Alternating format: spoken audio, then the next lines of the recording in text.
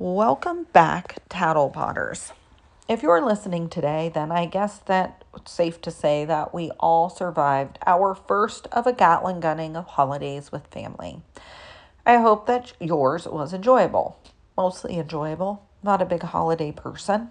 But I did have a studio apartment full of some fellow apartment dwellers, one of who was my daughter and her spouse, and a friend of mine, and like my children, have experienced for years my version of Thanksgiving, where I make the food that I actually like to eat: cavatappi and sauce, focaccia, garlic green beans, and then I did make a mini traditional Thanksgiving meal with one lucky chicken understudy who filled in for the role of, or should I say the lead role of turkey, because in my opinion, turkey stinks and it's not worth all the work. As my brother says on Thanksgiving, you asking me for a turkey next Thursday? Okay, I'm making you a lasagna. So if you know me, well, you know. I haven't really received a full email lately, as I'm assuming everybody is very busy with their holiday preparations. Good for you. But I have had a lot of complaints, smaller complaints, and so we're going to use those, and we're going to do what I'm going to call it TattlePod Blitz, as I know you've been waiting a while for this next podcast. So prepare yourselves to identify with some of these situations that I've been asked my opinion about. And if you can't identify, well, lucky you. Maybe you're so oblivious that you don't see it, or simply fortunate enough to have already lost all of your fucks to pass out to the world. First up, my mother said that I should have had a baby instead of getting a dog. She is afraid of my dog and squeals like a toddler every time my well-behaved dog comes close to her, and then proceeds to call my dog over again, only to squeal again, and then file complaints about my canine ownership. Well, I hate to break the news to you, but I feel that this isn't news. Your mother is a dumb twat and needs punched in the face. Merry Christmas. If it had been me in your position, well, I would not have even gone to that gathering to begin with. Just because it's a holiday and you have a family invitation doesn't mean you have to go, nor does it mean you have to offer an excuse as to why you're not going. If you do not enjoy something, just don't do it. It's that fucking easy. This could apply to a lot of things, so use it at your discretion. As I say, taking my advice, I am not accountable for the fallout. I just give advice. I don't know if it works in your life, and I don't know if it's good. It's pretty harsh, but I think it's fucking great advice. It sure has given me a lot of freedom in life. Then maybe next, if after punching her in the face, no, don't punch her in the face. You could call her a twat. Who cares? You know what? Maybe you chose to have a dog rather than having a human as a result of having a front row seat to her asinine parenting style. And fortunately, you did not receive the shallow end of the gene pool and were able to make an adult decision for your own life because you are not a dumb twat. So maybe the apple does actually fall far from the tree, and you should consider yourself lucky. Finally, maybe your mother needs a ball gag for Christmas if you choose to go to that occasion, and a personality transplant. So on to our next sufferer of a familial ignoramus. That, I think, is a word I just made up, but I like it. And you can use it. It is not copyrighted. My in-laws asked us how things were going, and right now we are a little tight. So we answered the question honestly and appropriately. We are a little stressed, and we just finished college and are waiting on employment, have some medical bills, and would like to maybe be able to consider having a baby, but are having some infertility issues, and looks like we may not actually be able to conceive a child of our own. We just answered the question. We didn't ask for money, and we did not ask for advice, and we were told to just think about how much more fortunate we are than the people in Africa. What year were your in-laws born? For fuck's sake, who says that? And that with our attitudes, we definitely weren't going to have a baby. Apparently, they need educated on what, first of all, third world country is, because not all of Africa is considered a third world country. South Africa is not. And second of all, attitudes have nothing to do with making babies. Drunk attitudes do seem to work better, because I'm pretty sure that 3 out of 5 of mine, my attitude was about 4 Cabernets deep. And I mean, that worked great. But I'm sorry to hear that your future in-laws are completely intrusive and lack basic empathy. And like I said, it sounds like they need a little bit of education. I'm going to speculate that the person offering this advice and fake sympathy is just too damn selfish to offer up any assistance. If you are aware enough of somebody's situation and you can compare it to that of what you think a third world country is, then if you feel somebody you care about is living in a situation of such destitution, then you should extend your hand to help. And if you're not willing to help, then you shouldn't fucking offer any fucking useless, non-sympathetic advice and quit being a complete fuckwad. You would have gained more if they would have kept their cocksuckers shut. Let me guess, it was your father-in-law who said this too. I heard a new term, I think it was just this morning actually, for mansplaining called correctile dysfunction. I mean, where did he get his ovaries and uterus from? They need some education. They don't know what the fuck is going on. I wonder how your mother-in-law's attitude has been lately, if he's happy with her attitude. Maybe you should ask the next time you're together and offer up your own unsolicited advice. This is a zinger. At least I think so. I think it was pretty well written and funny.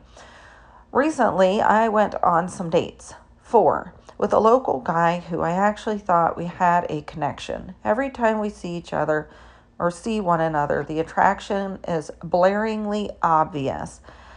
I would go as far as to say that our first date was electric.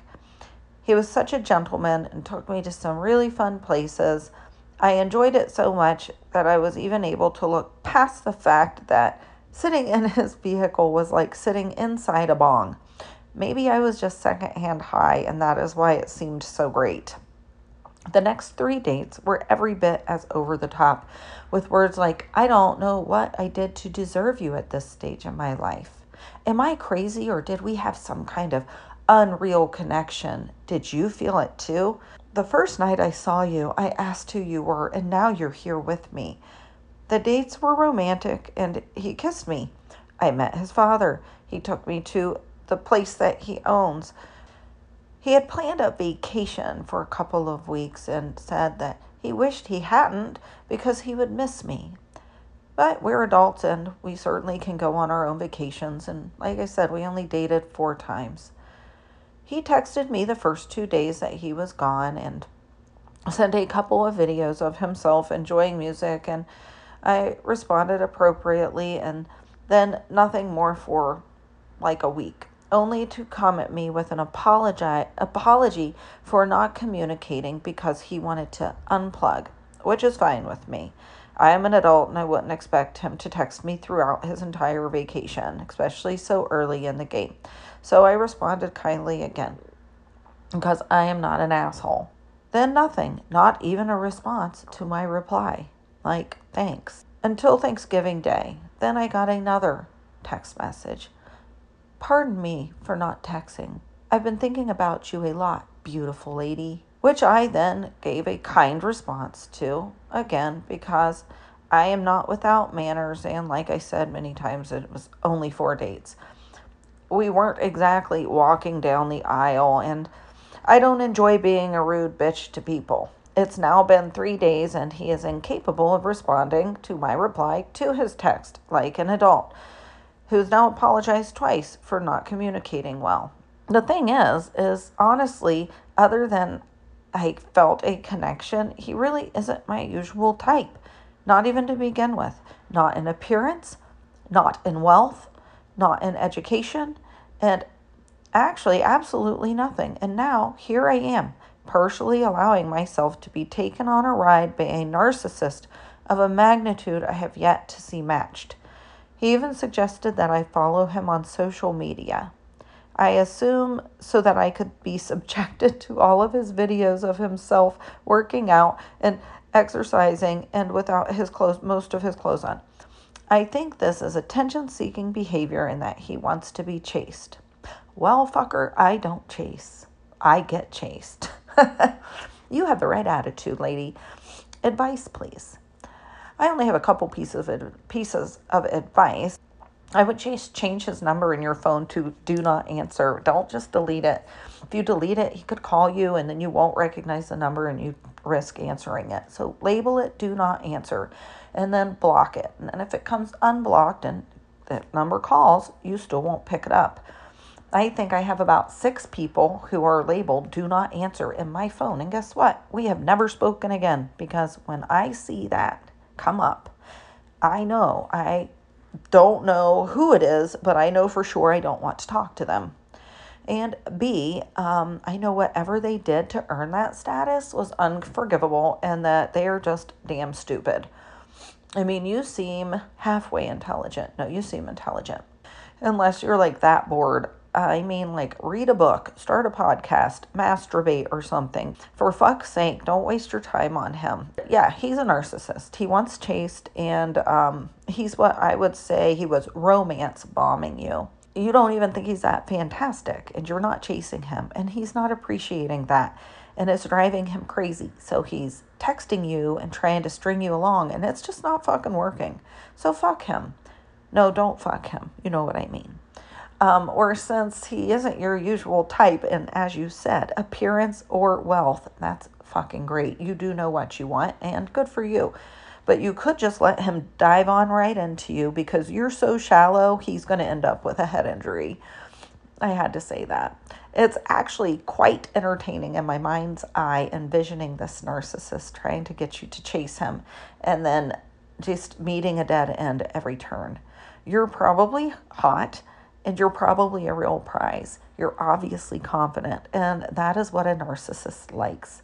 Someone to make them look good, because they are usually just big, insecure babies. He just isn't getting what he wants, so he keeps trying because he really wants you to chase him. Just stop wasting your time. It's a curtain call. Not worth it.